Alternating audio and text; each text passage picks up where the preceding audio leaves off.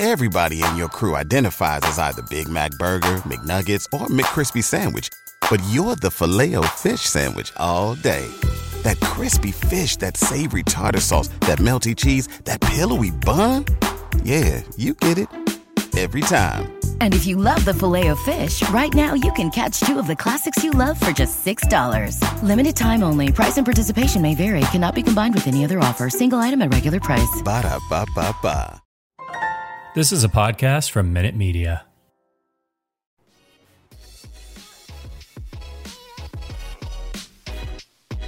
Welcome to the Sixer Sense podcast, hosted by co-site experts Lucas Johnson and Christopher Klein.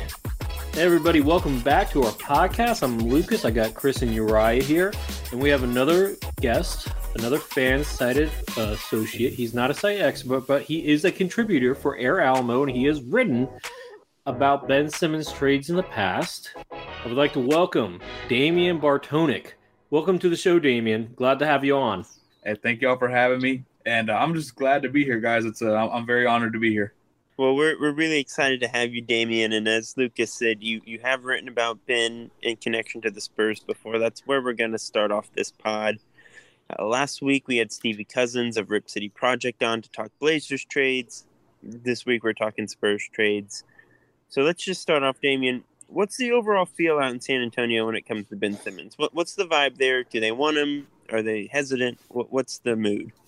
As far as inside the organization, it's really tough just because obviously like they play everything really, really close, so you never really hear much about it. But I think it's interesting how we've seen that, hey, the Spurs are interested. You've heard and you've seen rumors floating, whether it's on Twitter or whatever it may be. So I think that's interesting, right? But in terms of like a fan perspective, I don't think anyone in San Antonio Spurs land wants him. And it's so interesting because on paper, you're like perennial all-star, all defensive player. Like, why wouldn't you want him? But obviously we know Ben's flaws. And so we know, what his actual worth is compared to the compensation you had to give up is a little tough.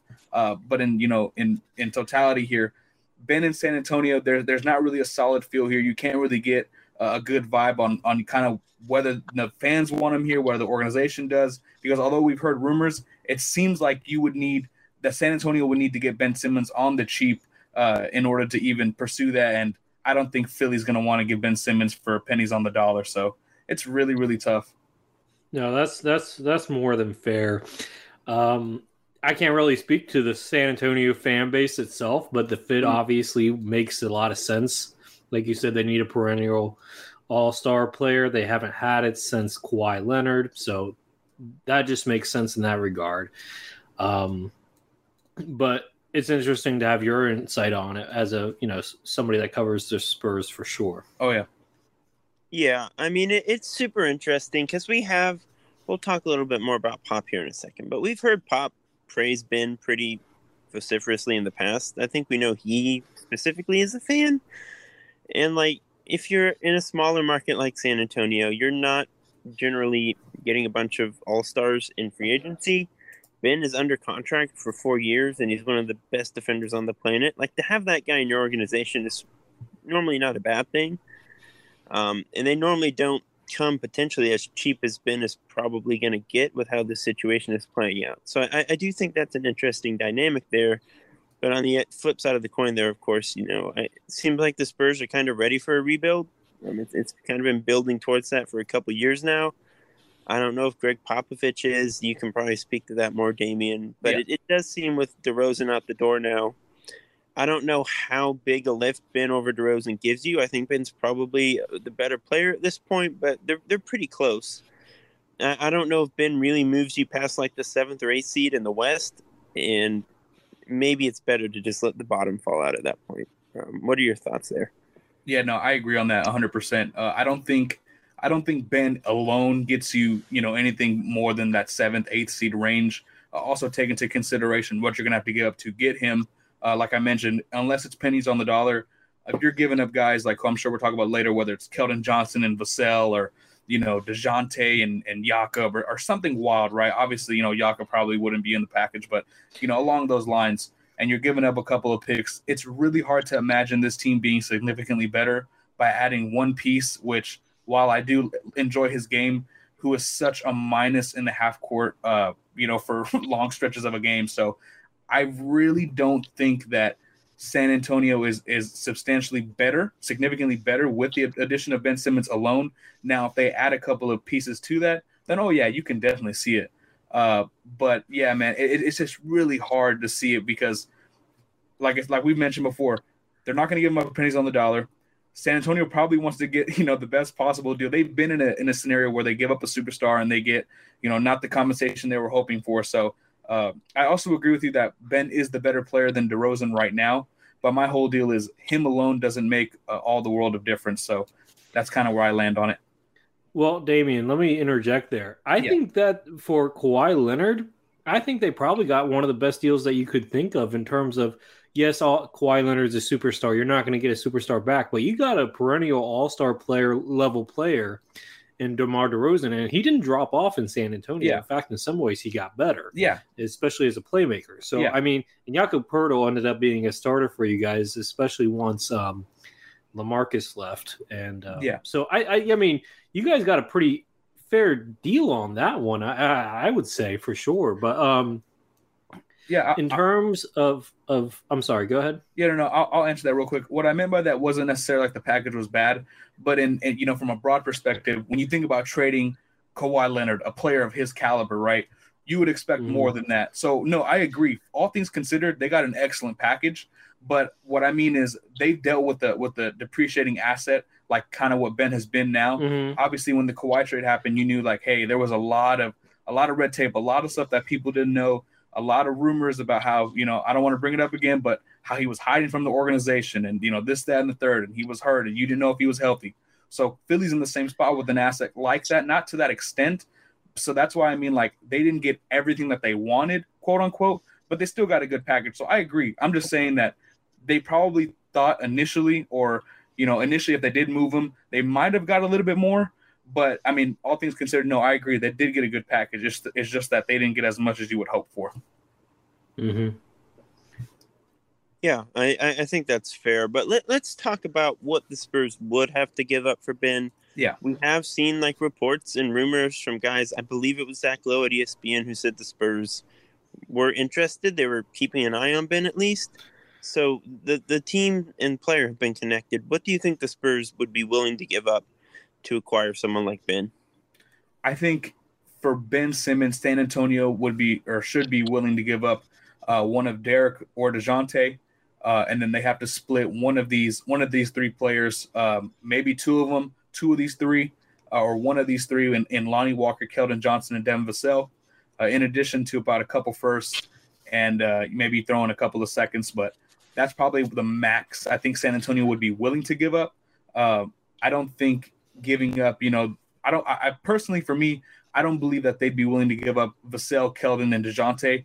I think if you're getting a guy like Keldon Johnson and DeJounte Murray, you might not get the pick compensation you're hoping for, just because in San Antonio's eyes, I know in the locker room and just kind of people who embrace their culture, those two guys really embody what you want when it comes to the San Antonio Spurs. So I think these guys, to the national media, in the broad sense, they're just another players. They're young talent. But in the San Antonio Spurs' eyes, they're much more than that. To the city, they're much more than that. And I think the Spurs look into that as well. So I think kind of the max they'd be willing to give up is two of DeJounte, Derek, Lonnie, Keldon, and Vassell, along with a couple of first-round picks and maybe a couple of seconds as well.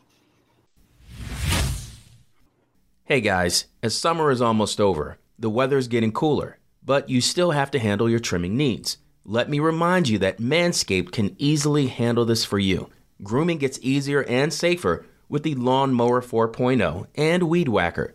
The Lawn Mower 4.0 has a 7,000 RPM motor and is even waterproof. This fourth-generation trimmer features a cutting-edge ceramic blade to reduce grooming accidents thanks to their skin-safe technology. The Weed Whacker is also waterproof and uses a 9,000 RPM motor-powered 360-degree rotary dual-blade system. This nose and ear hair trimmer provides skin-safe technology, which helps prevent nicks, snags, and tugs. Trim upstairs or downstairs using Manscaped products today. And get 20% off plus free shipping with the code FANSIDED20 at manscaped.com. That's 20% off plus free shipping with the code FANSIDED20 at manscaped.com. And now, back to the podcast. Yeah, I can kind of see that. And I told you this off the air. Yeah. That my preferred package would be DeJounte and then Keldon. Those two make the most sense to me because if you're getting Ben Simmons, you don't want DeJounte because you want shooting around him. And, Derek White's a better shooter, and Joel Embiid can deal with a slightly below average shooter in Murray. And then Keldon Johnson, I think, does have two-way potential of possibly developing into like a 20-point per game scorer, 18 to 20 points per game. Like maybe I don't want to compare him to Luol Deng because they're not the same like type of player, but like that mold of two-way player, you know what I mean? So I would say those two and whatever salary filler you would have to put in, maybe Thad Young, who we'll talk about later. And, I would say maybe 2 firsts and a pick swap along with those two. I think that gets you in a good place. I'm not saying that's the final result, but that's where I would start out at. Yeah. If I was the Sixers asking for it. I think the addition of Thad really makes this trade a little bit interesting because I completely forgot about Thad Young, to be honest.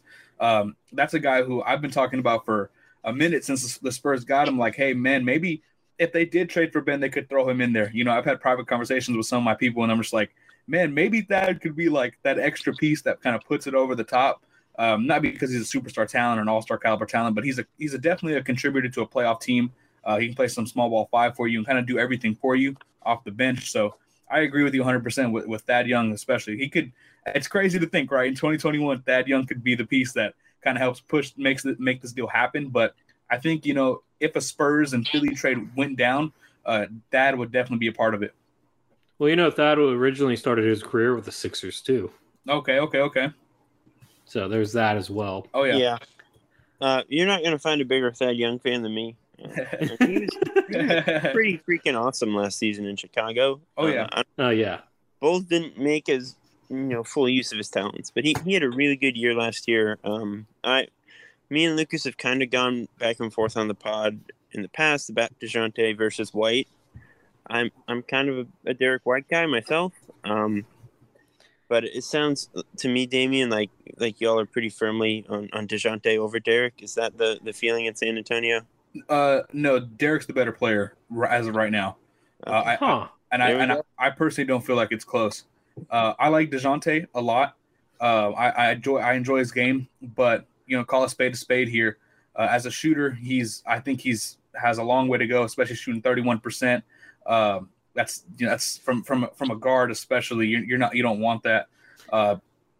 Derek White is a much better pick and roll ball handler. That's not close. DeJounte last year, I believe, placed in like the 49th percentile as a pick and roll ball handler, if I'm not mistaken. Derek, his last year healthy, placed in the upper 80s in percentile. So I think Derek White, as an offensive player, is much better than DeJounte. As a defender, it's very close. Derek White's a very good defender. So, I mean, not to say DeJounte's, far from him or anything like that, but I think as of right now, Derek's the better player. I did not. I mean, is it his I haven't really watched a lot of Murray tape, so is it his mechanics that are off, or is it just that he doesn't have the touch? Well, you got to remember, he came into the league as a player who had very, very little semblance of a jump shot. I mean, he's been working on his jumper like crazy, especially with Chimp England, who we will mention him as well later in the show, I'm sure. He's been working on his jumper like crazy, and so that's what I'm saying is, yes, it can improve. But as of right now, on 3 attempts per game, you're shooting 31% from three-point line. That's not very encouraging. You know what I mean? Okay. Especially, in this modern NBA, how you need your point guards to really be able to pull up and shoot from distance. It's really, really tough. But no, this isn't like a DeJounte Murray like hate sesh from me or anything like that. I just think Derek's the better player. Okay, well, Chris, you might eventually convince me to switch gears, but. Switch sides on that, but really, no, Like I think like Derek, Keldon, and Picks is probably a much better starting point than most Sixer fans would acknowledge. There are flashier names out there. CJ is McCollum is a big. That would be my preference, to be honest. Yeah, but like Derek White and Keldon Johnson, you're getting closer to that than I think people give White credit for. And, if Cleveland, if the package is built around Colin Sexton, I take Derek White over Colin Sexton every day of the week. Yeah, but me too. Yeah, so I think the Spurs have a better package than people realize. I think if you're trading away Ben, you probably want to get another really good on-ball defender back. Obviously, both White and Murray would check that box. So I think the Spurs make a lot more sense, at least for Philly's perspective, than people may recognize. But let's talk a little bit about Greg Popovich, and we can talk about Chip too. Yeah. Do you think San Antonio's coaching staff, broadly speaking, is maybe the staff that can unlock Ben as a shooter and a player? From the big picture of things, yes, I think Chip England and Coach Pop can definitely, make Ben Simmons work in San Antonio. There's only one small thing I worry about with Pop is that sometimes he can play his players to their strengths, sometimes to a fault, meaning like DeMar DeRozan completely abandoned his three-point shot that he had back in his last year with Toronto. I know he wasn't this high-volume shooter, but at least he was attempting threes. I believe he attempted, 3 a game in Toronto's last year? Yeah. In San Antonio, right. In San Antonio, I attempted more threes in the gym than he did in actual NBA games. It is what it is. And sometimes it's to a fault he can do those things. But I think with a guy like Ben Simmons, I think Pop would actually kind of push the issue a little bit and kind of help him and make him develop, give him no chance or no choice but to develop, that offensive game that he needs to do. Chip England would be a huge factor in that, though. I mean, confidence comes from preparation, in my opinion, and Chip England is one of the best at kind of getting these guys to find their jumper, whether it's Kawhi Leonard, DeJounte Murray, who, yes, he struggles from deep, but he's actually a really good pull-up mid-range shooter, stuff like that. So, yes, I believe, Chip England and Greg Popovich could be those coaches to unlock Ben Simmons, but also it comes down to Ben as well. Ben has to be willing to make a change. Like we were talking off the air, he might need to make that move, to the 4. He might need to. If he's not going to really develop this offensive game in the half court and be more of a threat, that might be the best spot. He might need to kind of learn how to dominate from the dunker spot and be an impact player there. But in the big picture of things, yes, I think they can. But ultimately, it'll come down to whether Ben's willing to do so or not. Yeah, you bring up some good points there. And let me just start with Ben, the Ben perspective here.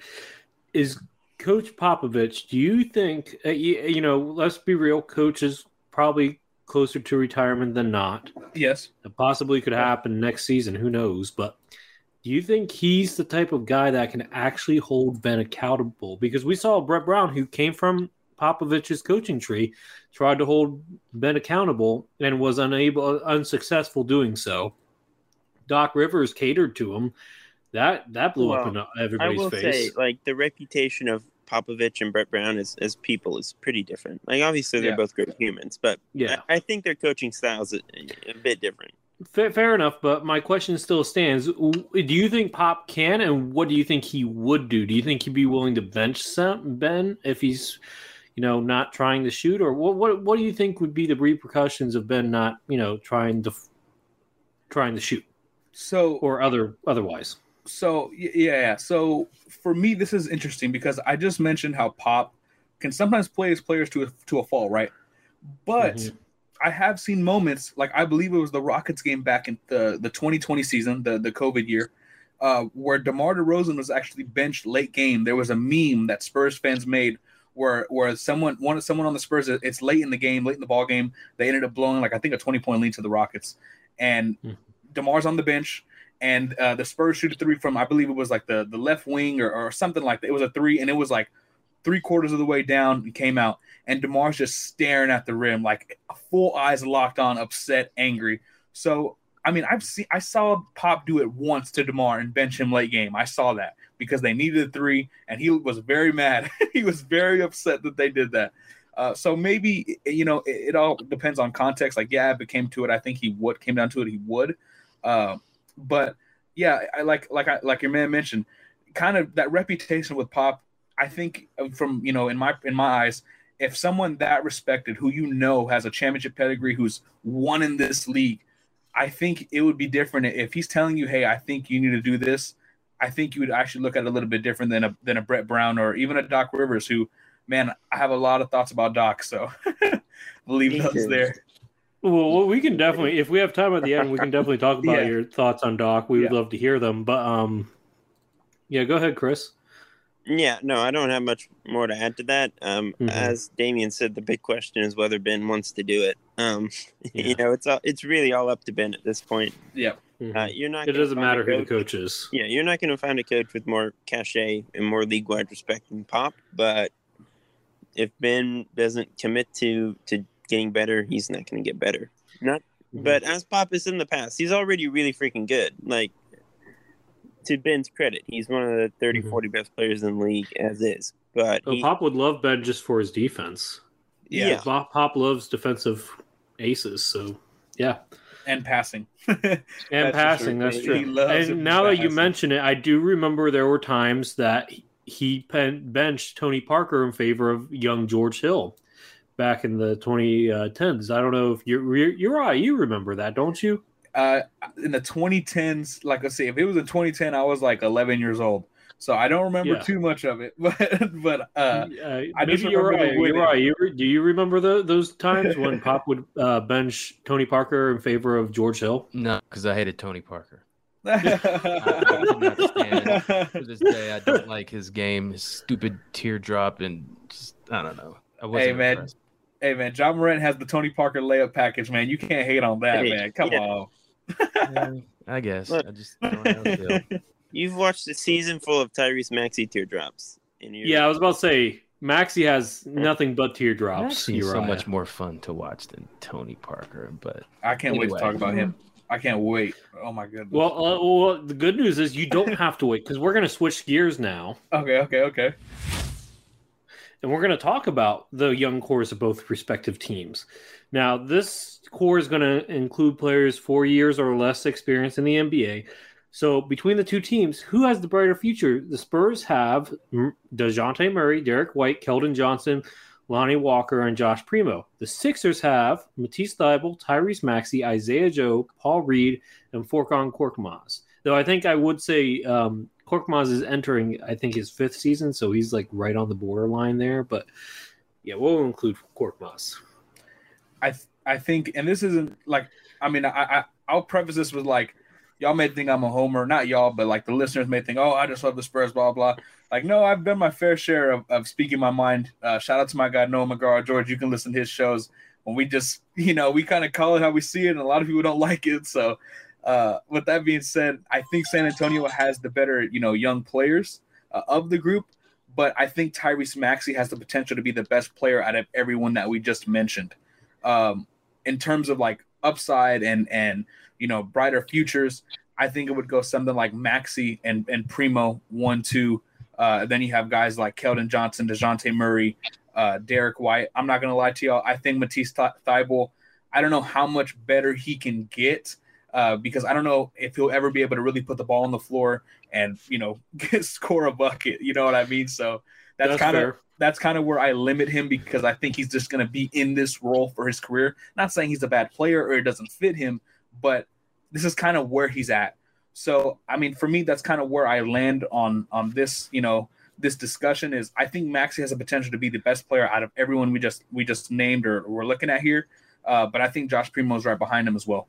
Yeah, sorry, Chris, go ahead. No, I mean, I pretty much agree with every word you just said. Like, the Spurs, as of right now, have the three, of all the names we listed, the three best players are all Spurs.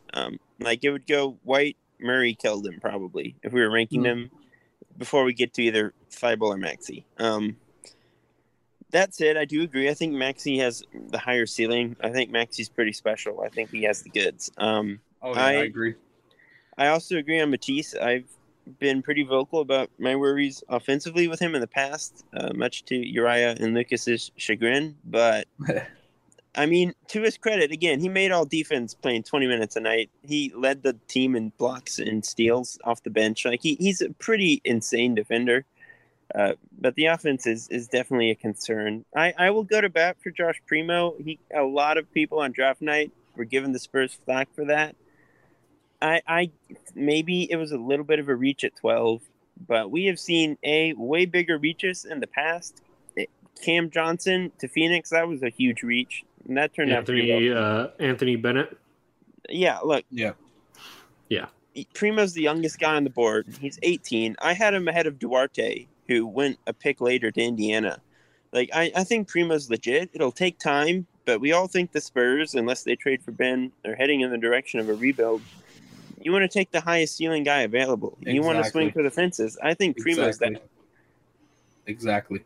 Short story short, I'm a big Primo guy. I think that was a pretty decent pick. But yeah, Paul Reed is great. Isaiah Joe's great. But I think the Spurs win this battle right now. In terms of current talent, yeah, you guys are right on the head. I would put Keldon Johnson 1, White 2, Murray 3. Whoa. Like in terms of current ability? Keldon Johnson just won a gold medal. And he showed off in the Olympics. Okay. He played out of position at the power forward spot and still was averaging. What was he averaging? That's not out of position. What? Yes, he's 6'5". He's 6'5". Yes, it is. Damien, is that out of position? Nah, he played the 4 all year. He did play the 4 all year. But I will say this to just call spade a spade. There's a lot of people who think he should move to the 3.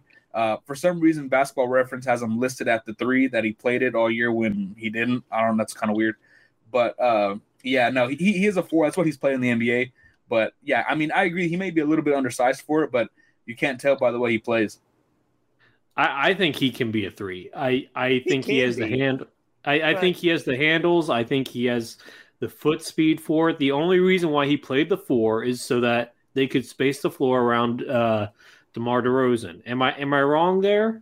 Am I wrong? No, but Lucas, it's 2021. Everyone's playing a stretch 4. Like, yeah, and I'm not saying that they shouldn't, but they signed Doug McDermott for a reason, dude.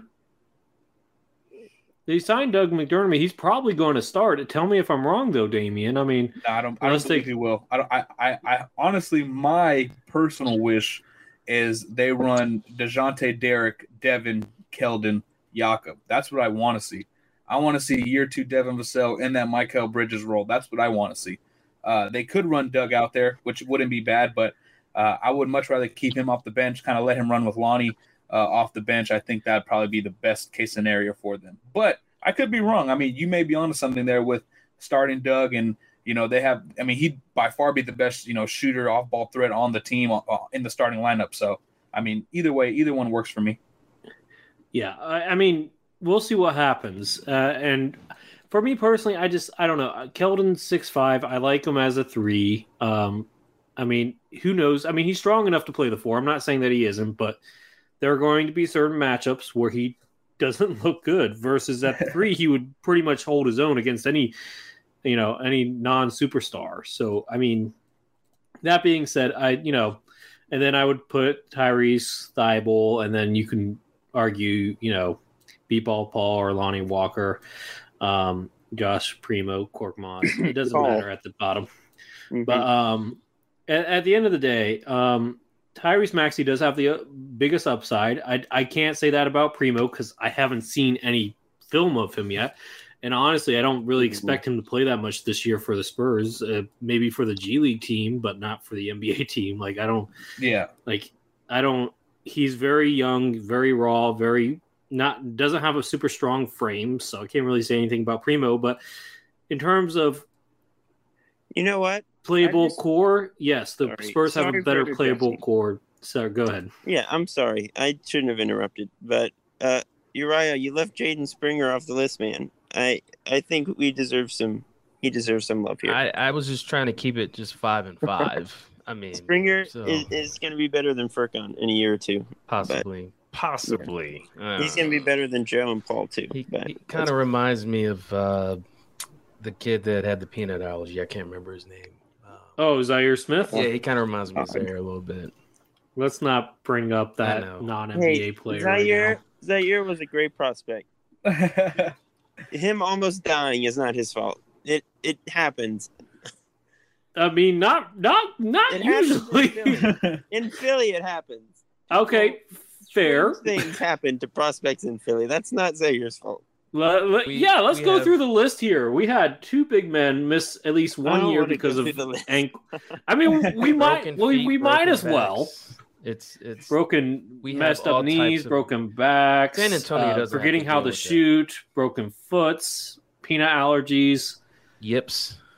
We got it all. So You name goodness. it, we got it in Philly. All We're the Spurs cursed. guys seem to be working out pretty well. It's not fair. But I do want to touch on. Tell me, what is the deal with not drafting a legit 4 or 5? You guys haven't gone big men in a long time in the draft. Like, and I get guys, you want Lucas, position labels don't matter at all anymore.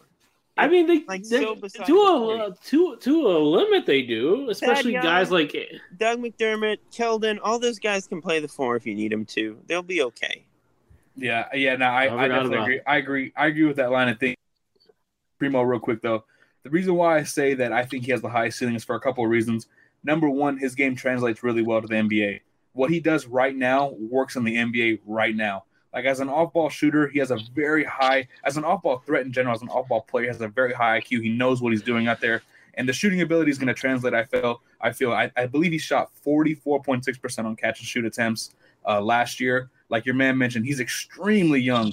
Like he literally turns 19 years old, I believe the day before Christmas. Like it is unreal how young this kid is. And when you see his little draft video, literally looks like he'd be like my little brother or something like that. Like he just looks like a little kid. Like I can't emphasize how young this dude is, but how he understands the game already at this age is what's impressive. And even like stuff with how comfortable he is with the ball in his hands. He doesn't have the quickest first step, but like I was talking with my homeboy Noah on his show, I was saying I don't really care if he does or does not have that quick first step, as long as he can master playing with pace, like a guy that he says he watches a lot, SGA does, or whether it's D'Angelo Russell. If you can master playing with pace, I could care less how fast you are off the bounce, and I feel like Josh Primo can do that. I mean, we saw some stuff. I know it's summer league, but we saw a really high level of comfort there with the ball in his hands, and that's kind of all you can look for when you're watching these very young players who need a ton of development. So I'm really high on him personally.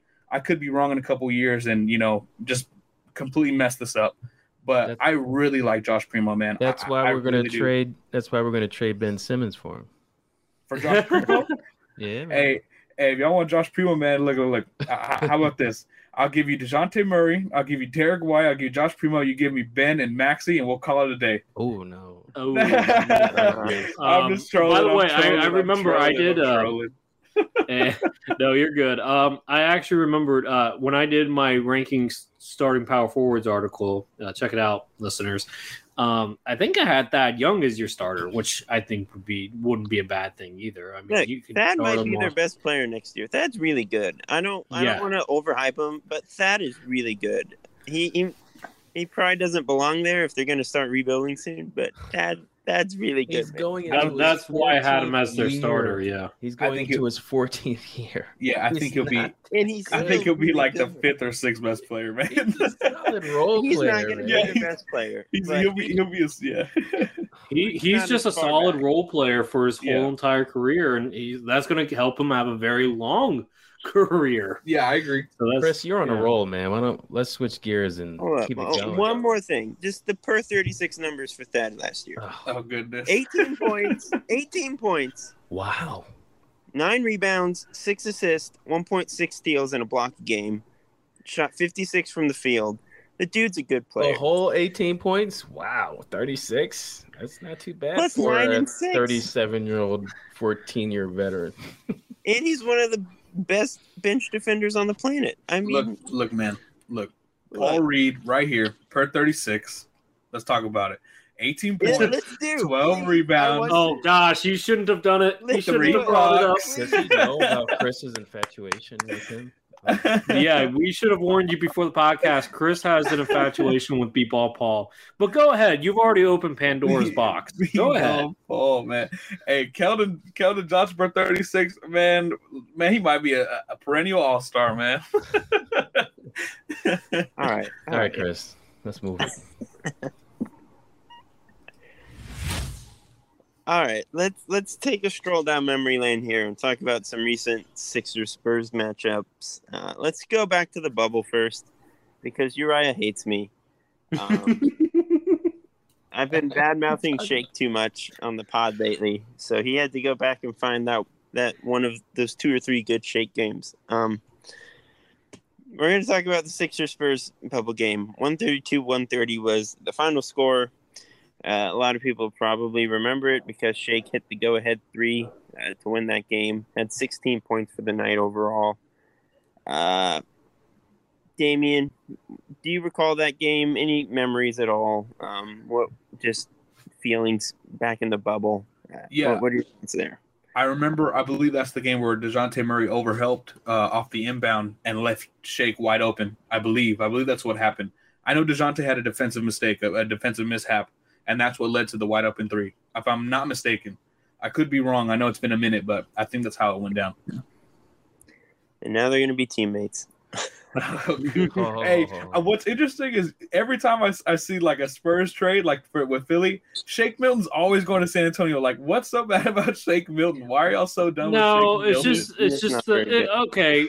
People like Chris want to give Shake a bad because he had 1 year where he looked mortal in terms of shooting percentages. 1 year, it was half his career, Lucas.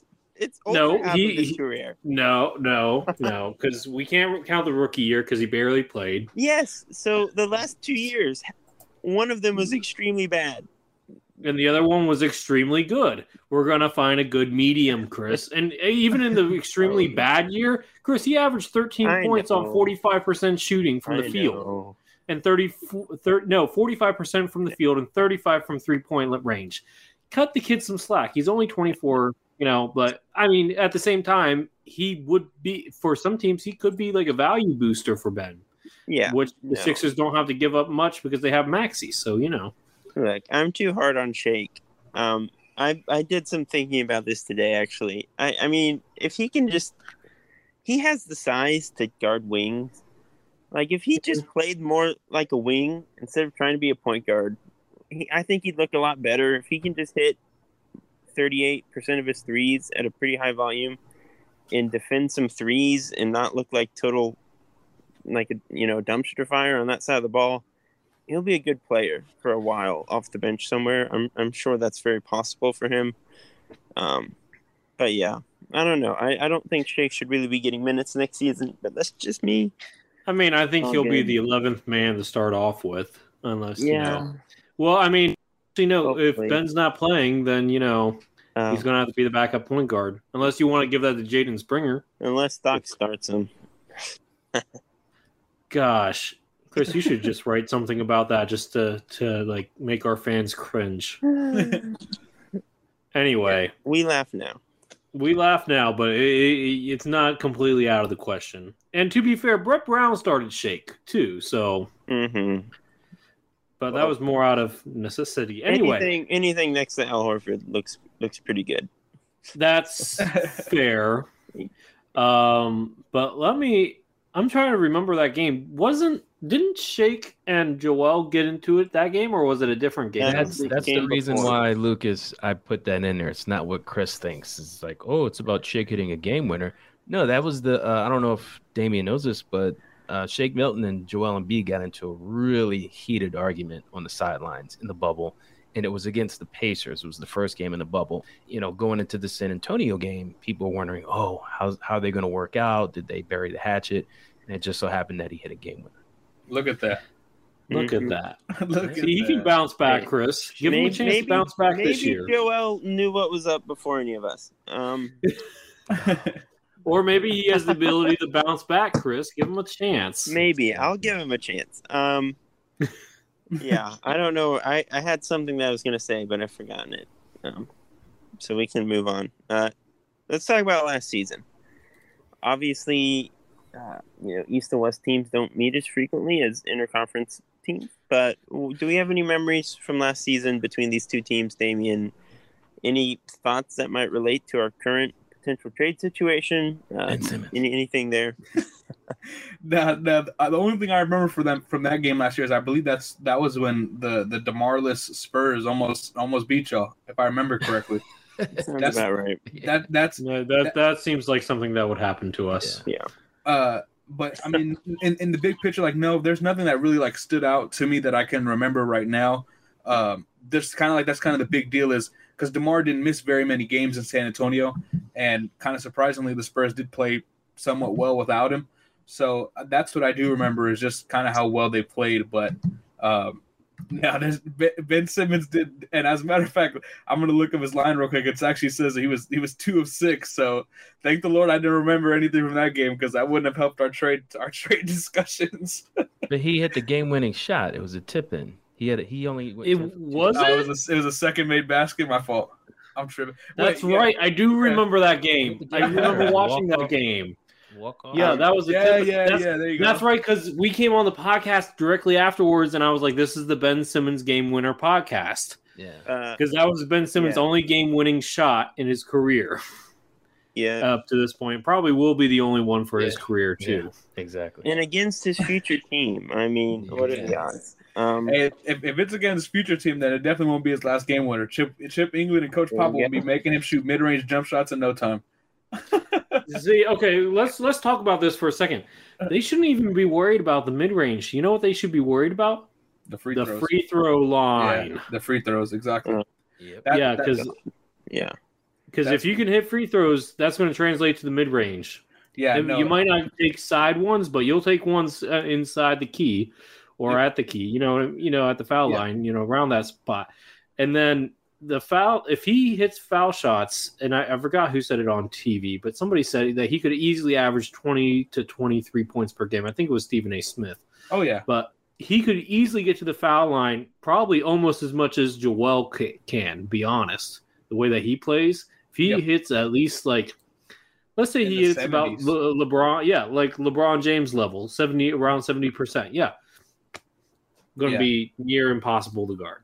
Yeah, the free throw stuff, and that's I agree because me and a couple of my friends will talk about it too. It's like, the fact that he can't or that he does not, really show a game outside of 8 feet, that's pretty alarming. But it's the free throws that really throws you off. Like you're shooting, 50% from the line, like that just can't get it done. And a lot of that stuff correlates, man. If you're a solid free throw shooter or even a good free throw shooter, most of the time you're probably a good shooter along the perimeter. You have some semblance of a game, outside of the paint, in my opinion. So. That's why, I agree 100%, man. If he can get those free throws down, it can unlock a lot of stuff for him. I just cannot wait to never have to talk about Ben's free throws again. A trade could just screw the Sixers over for the next 5 years, but at least we don't have to talk about bench strength. That's going to be the big release. Instead of talking about his free throws, we can talk about how Ben Simmons finally decided that he wants to start shooting elsewhere. Yeah, sounds about like what'll happen. Sixers enough. It does sound Sixers enough, but let's go ahead and switch gears now. We're going to talk about a few recent Spurs and Sixers connections. So, Damien, let me ask you this. If Brett Brown had so much success with San Antonio in their player development, why do you think it didn't necessarily carry over as consistently with the Sixers and his overall success with the Sixers? Well, the short answer, I think, is because he didn't have the main guy with him. That's for one. I don't think just because someone comes from the Pop – I'm not saying you're saying this, but just because someone comes from the Spurs organization doesn't always correlate to, all this success in the league. I mean, for the love of God, we just saw all season long national media members say Coach Bud needs to be fired after this season. We heard, his job being called for all year long, and now they won the title. So – I don't think just because, someone comes from that line, you can automatically expect success. But also the entire Ben Simmons Embiid thing, I mean, it's really tough to expect those two together to really win. I mean, on paper, you're like, wow, 2 perennial all-stars, 2 superstars. Well, who knew this would be so difficult, right? But a lot of it comes down to, just scheme and fit and who you're playing around with and who you're kind of throwing together. And when it comes to lineups, and it just didn't work out. And I mean, I don't really think it's more like majorly a Brett Brown issue because even Doc couldn't figure this out. And Doc is a highly regarded coach that, everyone in NBA media land loves, you know what I mean? So everybody except me. Yeah. Yeah. But it's tough, but you get what I'm saying, right? Like, it's so different. Like it means so much that I'm not even gonna lie. Like I'm a Coach Pop guy. I don't even know if Coach Pop could figure this out. You know what I mean? Like it's just so difficult, but I don't think Brett had success for a plethora of reasons. Some of it's probably because he didn't have Coach Pop. Some of it's also personnel issues. It just didn't work. Yeah. Look, Brett Brown had a championship caliber roster one time in his career, and they were within a bounce of maybe winning it all. Four bounces, but yeah, agreed. 4 bounces, yeah, God. But yeah, look, Brett, personnel issues is a big part of it. Player development, I mean, Brett's track record is pretty strong there. We can talk about Okafor, but all the second round guys, the undrafted guys, a lot of this, like Robert Covington, TJ McConnell, Jeremy Grant, Chris, like all those guys came through Philly first. So look, Brett Brown is an A+ human. I think he's a pretty good coach. Maybe a better coach than the guy that replaced him. Ooh, hot take there. Not really. Not for you. Not for me. Yeah, look, Brett kind of got dealt some crappy hands there at the end. Like, he always had a crappy hand. What are we talking about? Al Horford and Josh Richardson. What are you supposed to do with that next to? No. Yeah, no, I agree. I mean, did Jimmy Butler like him? No. Maybe that's like the biggest issue that Brett had was that he couldn't level with Jimmy Butler. It's probably the one thing that probably the biggest downside of his tenure was that he couldn't become friends with Jimmy. Because if that relationship goes differently, we have Jimmy still, and we're in a good spot. Well, I don't think it was. I think what Jimmy said in his interview with JJ was that it was ownership asking Brown if he could handle him. It wasn't Brown. I don't know. It seemed pretty clear that him and Brett weren't always on the same page. It all started when Brett called him James. That oh gosh, downhill. That was James Butler. God, that was awkward. You almost had the accent there too. Good job on that. So awkward. I was like, wow, that's. I mean, he really threw his coach under the bus with that. I was like, at least you fake it in front of the media, but it was like, don't call him James. Yeah, the Jimmy Butler thing was wild, man. That I thought if y'all kept Jimmy Butler, man, we'd be talking about an entirely different scenario here. But even then, if they kept Jimmy Butler, Ben would have asked out a lot sooner. Yeah, no, that's what I'm thinking is, man, I think it wouldn't have worked. I mean, Jimmy's a great player, and I'm not saying y'all wouldn't have, been to the conference finals or heck, even the finals, but I think that fit it wouldn't work. And in that interview with JJ, I believe Jimmy did say that Ben was upset when Brett Brown took the ball out of his hands, if I'm correct. That was kind of like a big deal, and Ben was really upset with that. But I mean, at the same time, like, man, can I knock Brett Brown for doing that? Like, I mean, look at Jimmy Butler. Like, can I knock him? I think the thing there is, even if it was Jimmy versus Ben and you had to make a choice, it's pretty clear they made the wrong choice. Jimmy's the guy there.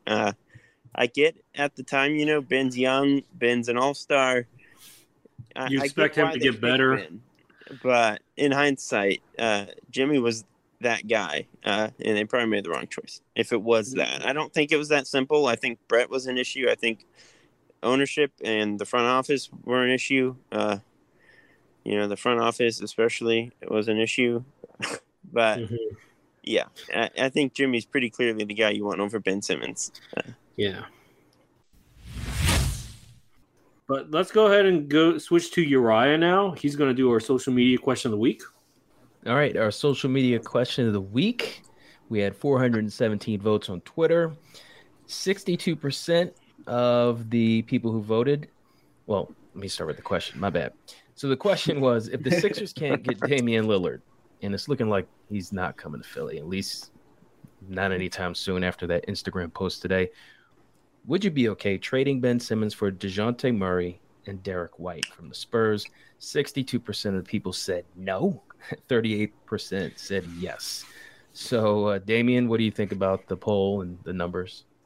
Well, as far as they're not going to love that because you're not getting an all-star in return. I mean, that's just it. Call it how you see it. You're not getting that perennial all-star back for your young perennial all-star that you're giving up. But in my opinion, getting two players like DeJounte and Derek, they're two guys who can play immediately, and they make you an even better defensive team.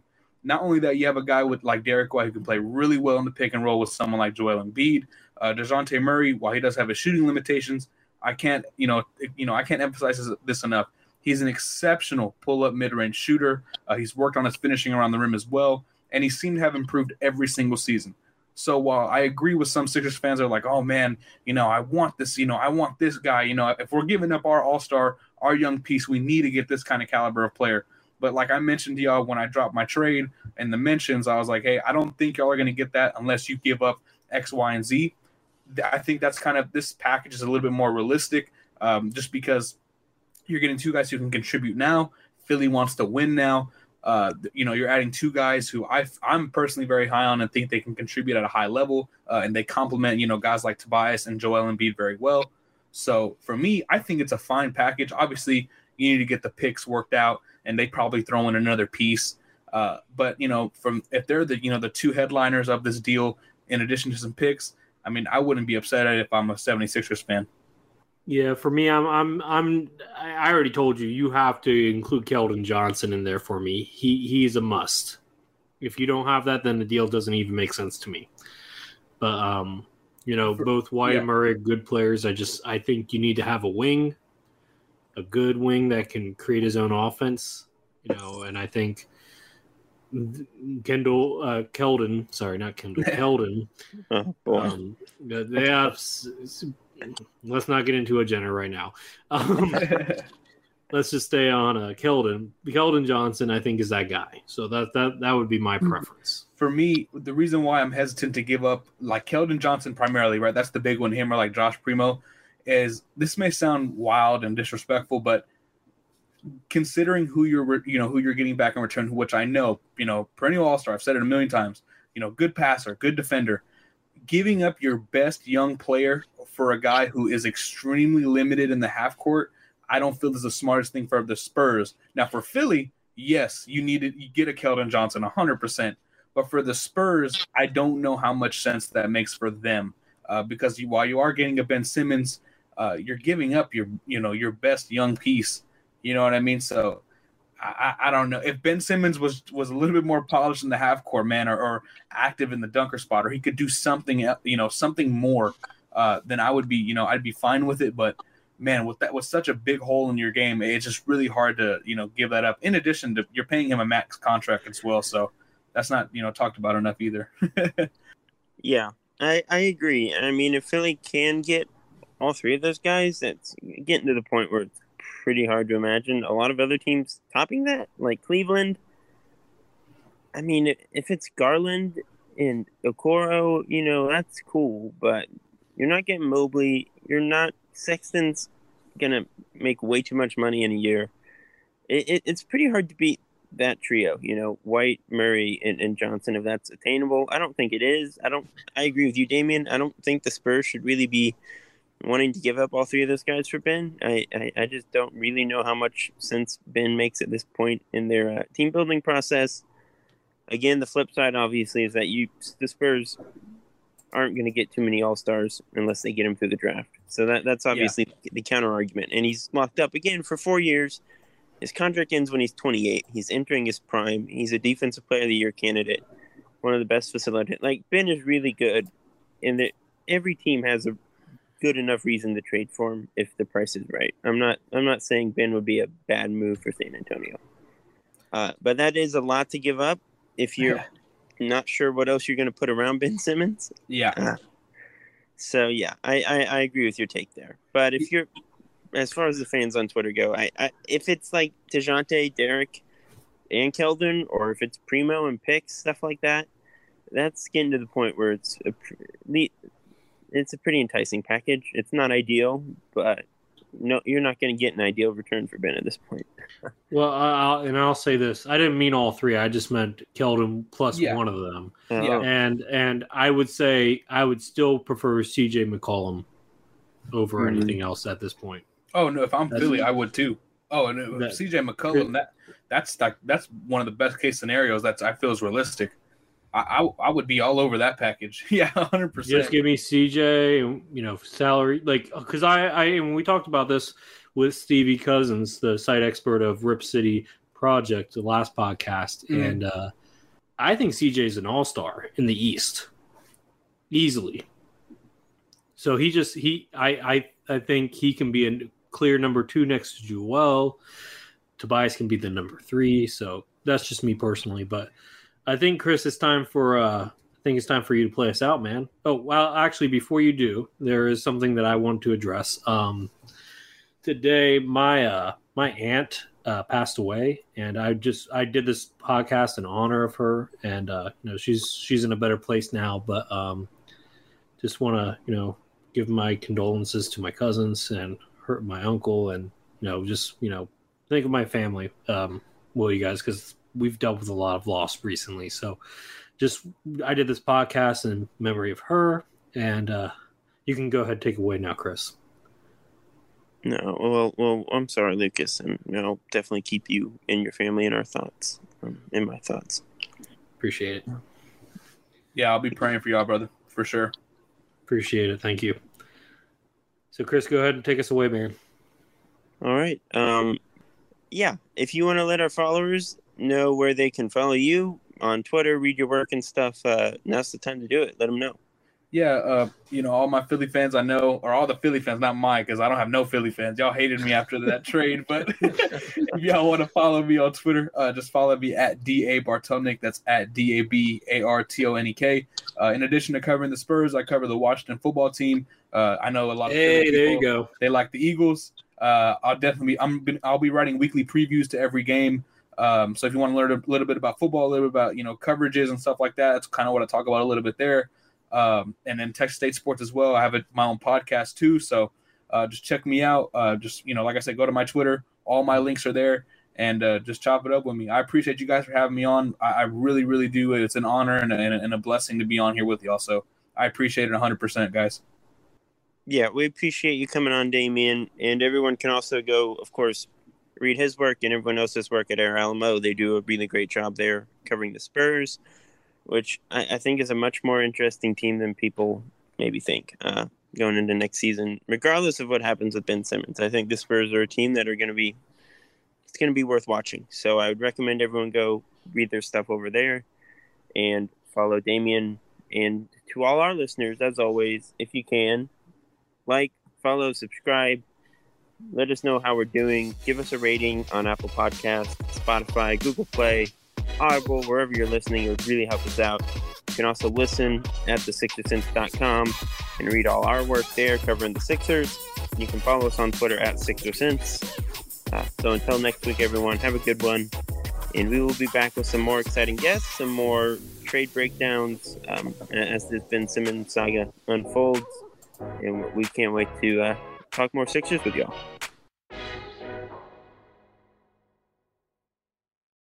Say goodbye to your credit card rewards. Greedy corporate mega stores, led by Walmart and Target, are pushing for a law in Congress to take away your hard-earned cash back and travel points to line their pockets. The Durbin-Marshall credit card bill would enact harmful credit card routing mandates that would end credit card rewards as we know it. If you love your credit card rewards, tell your lawmakers, hands off my rewards. Tell them to oppose the Durbin-Marshall credit card bill.